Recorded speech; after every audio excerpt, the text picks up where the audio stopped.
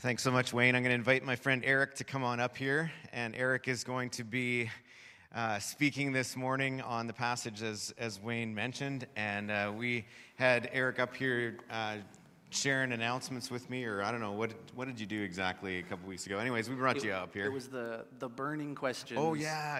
And I was afraid of the burning part of the questions. It was like, why that adjective? I just call it 3 burning questions, things that people want to know. There you go. But anyways, a couple of months ago, Eric took part in our Exploring Leadership course. It's a 6-week course, growing in leadership, developing leadership. And out of that, we started talking, and Eric expressed the desire to test some of his spiritual gifts and an area of preaching. And so we've been walking through that and wanted to provide an opportunity for him to do that. Eric has been involved previously in our youth ministry. He's also been involved at Crow's Nest Bible Camp and involved in teaching some of the young people in the programs there. And so we want to give you an opportunity. And one of the things that we've heard, I always hear from either people on our preaching team or guest speakers, is that, man, College Drive is just such a joy to preach to, because you're so engaging. You laugh when we're funny and even when we're not. Yeah, there'll be a lot of that. Yeah, but your body posture and everything just promotes it's easy to speak to you. And so I pray that I ask that you would bring that same attitude to Eric as he comes today. And there's always some nerves, but Eric's been preparing. We've been meeting and talking through this passage for the last couple of months. And so I just pray blessing on you as you bring the word to us today. Thank you. Awesome. Hi, everybody. Name's Eric. Name's up there, just in case. Before we get started, I have something amusing that I want to share with you. But first off, I want to say I love the How Great Thou Art. I love the hymnals. That song was so good. I don't know if any of you like me, when I read the music up on the screen, at the end, I always read the little blurbs at the bottom. Written by so-and-so, copyrighted by so-and-so. There was Bethel Music. There was, I think, in ECM Publishing, The Devil is a Liar Publishing, which, for whatever reason, it just tickled me. I was like, could you imagine networking as a guy from The Devil is a Liar Publishing? Just handing him your business card? I don't know. I had to share that with you. Anyways, so I'm Eric. I've been at this church for a few years. If you've been here a while, you might remember me. Actually, you might remember me. Some of you might. Do you remember me as the guy who left his headlights on the first time he came to church? Yeah, okay. That was a mortifying experience for me, by the way. I do have to share a little bit. I came to church, I left my headlights on outside. No big deal, right? But Kimball comes up on stage and he says, I'm getting some feedback on this at all. Is anyone else hearing that? Anyways, Kimball's standing up here on stage. He's about to do his thing, and he says, oh, by the way, there's a vehicle, such and such description, such and such license plate. He doesn't sound like that. I don't know why I made him sound like that. I immediately recognize that's my car outside. Oh, how embarrassing. What should you do? You get up, leave, turn your lights off, come back. But what happened for me was my brain said to myself, Eric, this is a social faux pas from which you will never recover. You must not, under any circumstances, let them know you left your lights on at 10:30 a.m. on a bright summery day. You just can't let them know. So I waited 60 seconds, thinking to myself, if I get up, no one will notice because they'll forget the announcement. And if they see me walking out, they'll just think, oh, he's going to the bathroom.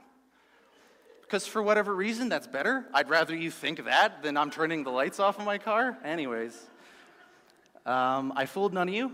I stood up. I was met with laughter and clapping and jeering in my direction. Have you been laughed at by 100 people in a sanctuary? It's hollowing. It's... But weirdly enough, and Kimball kind of addressed it, this place is a joy to be. And I felt like this was a place where it felt familial. That's how I've always described this church, was familial. And that day when I left my lights on, I knew that I belonged here. So, anyways. Okay, that has nothing to do with what we're talking about today. I just had to get that out. I've been holding on to it for 5 years at this point in time. So, we're going to jump into Scripture today. Well, but before that, I will lead us in prayer, and then we'll begin into it. Father God, thank you so much that we get to be here today. Thank you for the wonderful weather and that there's going to be food after this.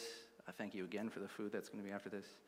And Lord, we just pray that you would open our minds and our hearts to your word today, whatever it is that you are here talking to each of us individually about. I pray that it would impress upon us throughout the day and the weeks and the months moving forward. And we thank you for this, Lord, that you're here with us.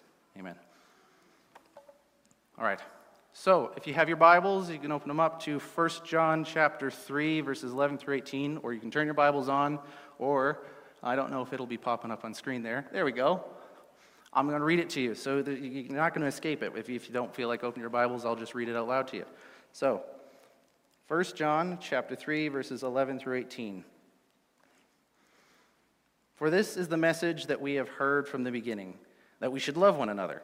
We should not be like Cain, who was of the evil one and murdered his brother. And why did he murder him? Because his own deeds were evil and his brother's righteous. Do not be surprised, brothers, that the world hates you. We know that we have passed out of death into life because we love the brothers. Whoever does not love abides in death. Anyone who hates his brother is a murderer, and you know that no murderer has eternal life abiding in him. And by this we know love, that he laid down his life for us, and we ought to lay down our lives for the brothers. But if anyone has the world's goods, sees his brother in need, yet closes his heart against him, how does God's love abide in him? Little children, let us not love in word or talk, but in deed and in truth. Okay, so if you're just joining us today, if you haven't been in the series yet, we're in a series called Am I in the Light? Which is a really relevant question that comes up in faith journeys. If you haven't asked it yourself, you probably will. If you have asked it and you've kind of come to terms with it, there'll be people in your life that you teach that will ask this question. It's very relevant when it comes to our faith journeys. Am I in the light? How do I know I'm a Christian? How do I know I have this real relationship with God? It's so relevant, in fact, they dedicated an entire book to it. Well, not the entire book. He talks about a lot of other things in this, but in the book of 1 John, he talks in circles about 3 different tests that exist that you can test on yourself to see, am I in the light? We've talked about all 3 of them already, but the author of this book kind of goes around and circles through them. We've talked about the truth test, otherwise known as the theology test, and the idea behind that is that if you're a Christian, then you will have certain things you believe. So there will be certain things that are just, they correlate together. If you are a Christian, then you can't say God isn't real and also say you're a Christian. Those 2 things just don't work out together. So there'll be certain things that you do believe as a Christian and certain things that you will grow in belief too as well. The second test was the morality test or the behavioral test. And the idea there being that if you're a Christian, then there will be behavioral changes or there will be certain things that you're doing in obedience. The idea there being that we're not trying to see if you can, the Scripture's not trying to see if you can mechanically produce the right, proper behavior. It's more asking, based on what we see on the inside, this inner reality, what is being expressed. It's more checking to see what's on the inside of you by checking for the behavior. That's the idea there. I call it external expression of an inner reality. And the last test, the one we're going to be talking about today, is the love test. And the love test follows the same logical structure. If you are a Christian, then the way you love is going to change, right? So who you love, how deeply you love, the quality of your love, the objects of your love, it's going to change in some way, shape, or form, right? So that's the idea behind the love test. Now, what is the love test exactly? It's actually at the beginning of this passage for us, verse 11. For this is the message that you have heard from the beginning, that we should love one another. From the beginning, apparently commentators say that means the beginning of their conversion. So this is things that they would have known and that we would know as well. If we've been in church in a while or if we're just coming here, you're going to hear it a lot. We ought to love one another. And loving one another here is in reference to brothers and sisters in Christ. So that's fellow believers, that's people in your spiritual community, it's people sitting next to you in the pews, maybe believers you work with. It is the church family. And I always find verses like this interesting because, and I've heard this, I'm sure some of you have heard it as well, there's like a weird objection, not weird, it's actually kind of sensible. There's an objection that comes up of like, why the focus on each other, right? Like, aren't we supposed to love everybody?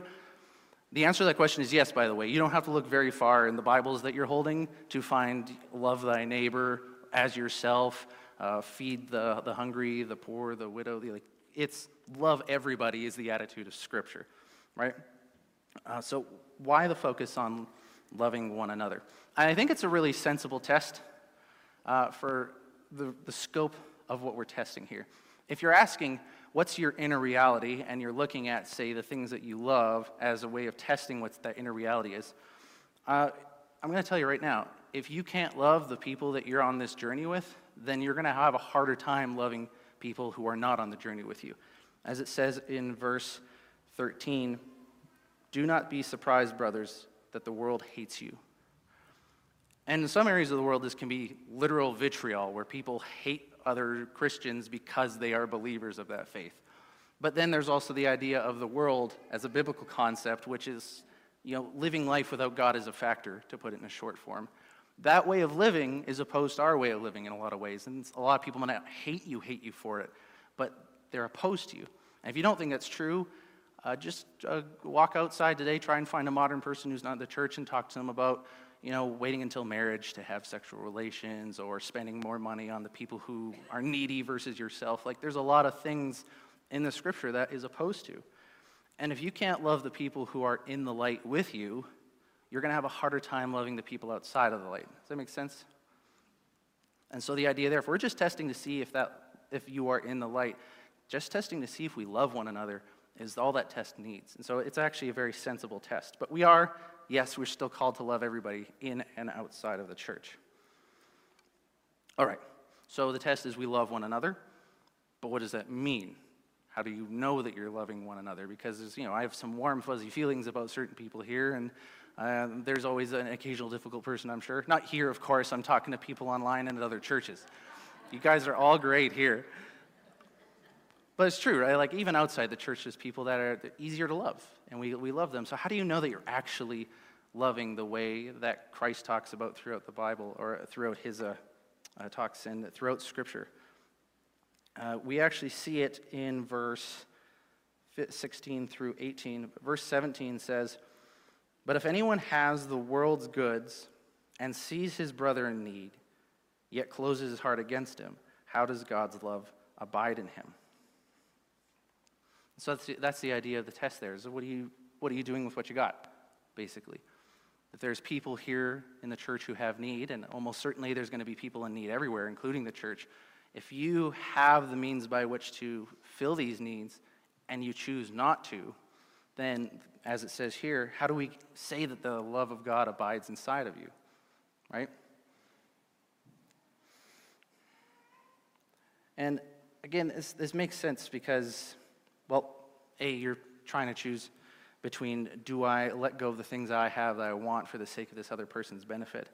And if we go by verse 16, which indicates to us the depth to which this love goes, this is how far Christ went for us, this is how we know his love, that he laid down his life for us, and we ought to lay down our lives for the brothers. The idea behind this love is it's self-sacrificing, is that we are emptying or disadvantaging ourselves for the advantage of others. Now, it's at this point I kind of want to take a quick sidestep to mention something when it comes to filling the needs of other people in the church and outside of it. Because when we read verses like this that says, "Are there people in the church that have need?" We think, okay, I should fill needs of people that have them. If they don't have food, water, clothing, fill those, right? Definitely, you should. Those are high priorities. People can't live without that kind of stuff. But when you look at the way the Bible approaches need for an individual, it goes beyond just food, water, and clothing, right? There's a place I believe it's in Jeremiah. Is it the prophet Jeremiah? He's the one who heard the little whisper of God. And he was depressed at one point in the Old Testament.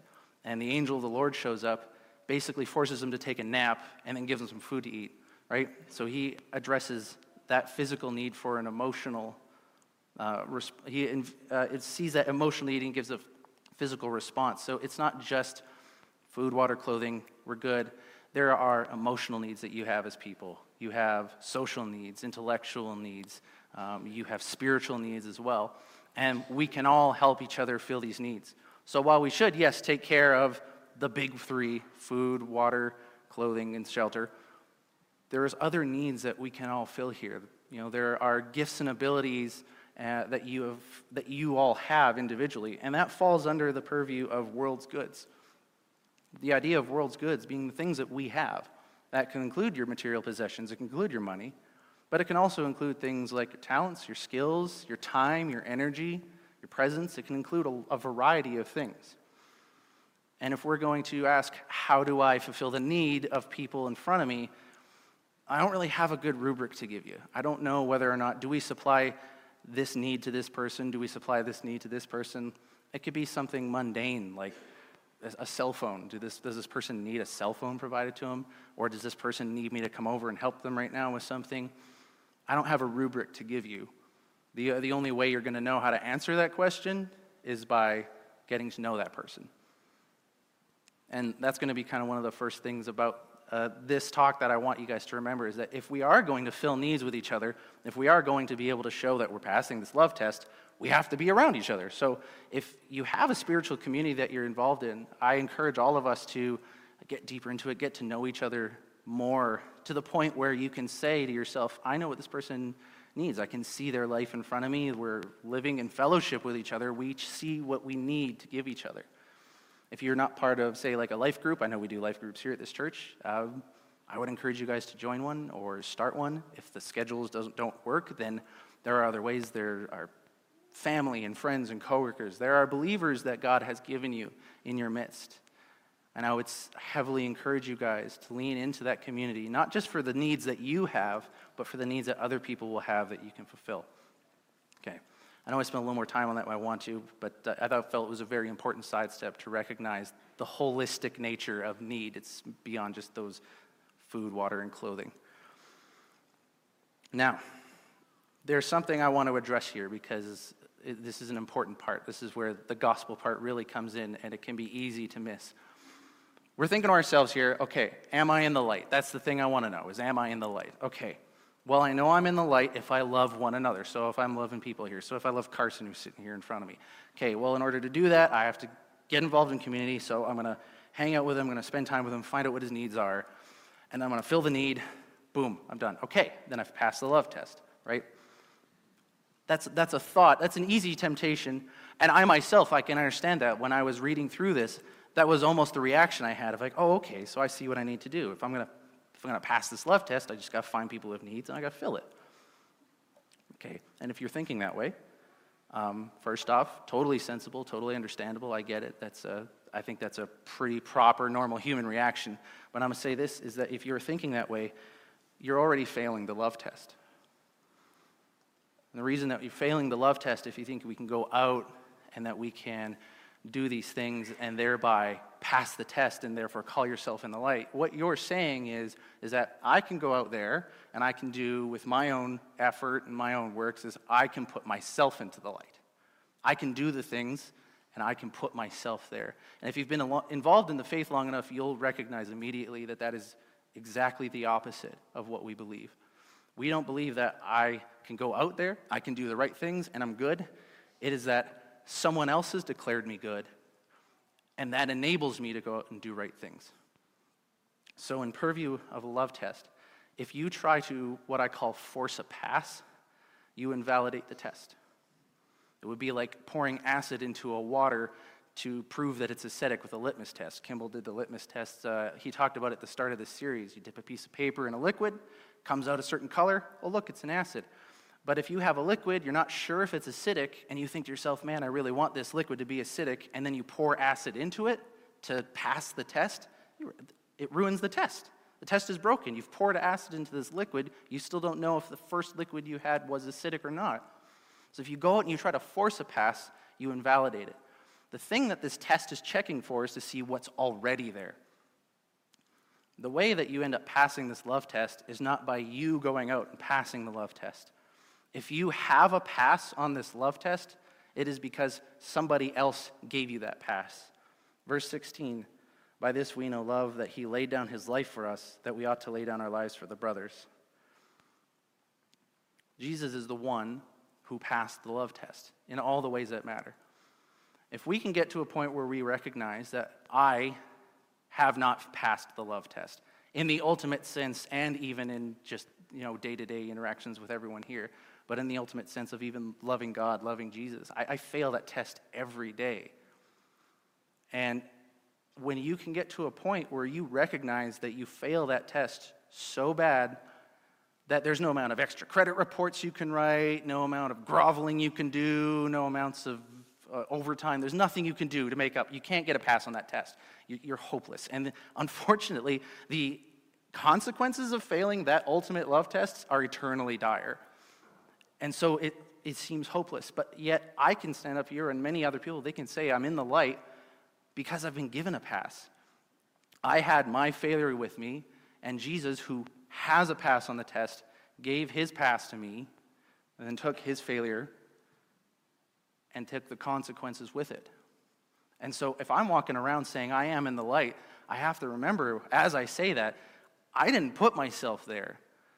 Even if I go out and I do nice and good things, I didn't put myself there. I'm just doing these other things because I'm motivated to do it. That's why you make decisions. Whatever's inside you is what makes the decisions outside and how you act. And so that's what I want you to remember, as I want you to remember the gospel, is that you did not make yourself pass the test. You were given it.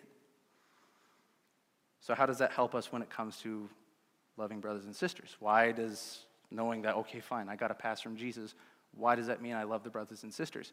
Because when you see somebody who's in front of you and they have a need, but they can't fulfill it, it puts you in the same position. You recognize, I had need, and I couldn't fulfill it. And yet Jesus gave me that. He fulfilled that need. He had the means by which to provide the need, and he did it for me. And now I'm in a position, here's a brother or sister in Christ, someone in the spiritual community, they have a need, they can't fill it, but I have something that can fill this need.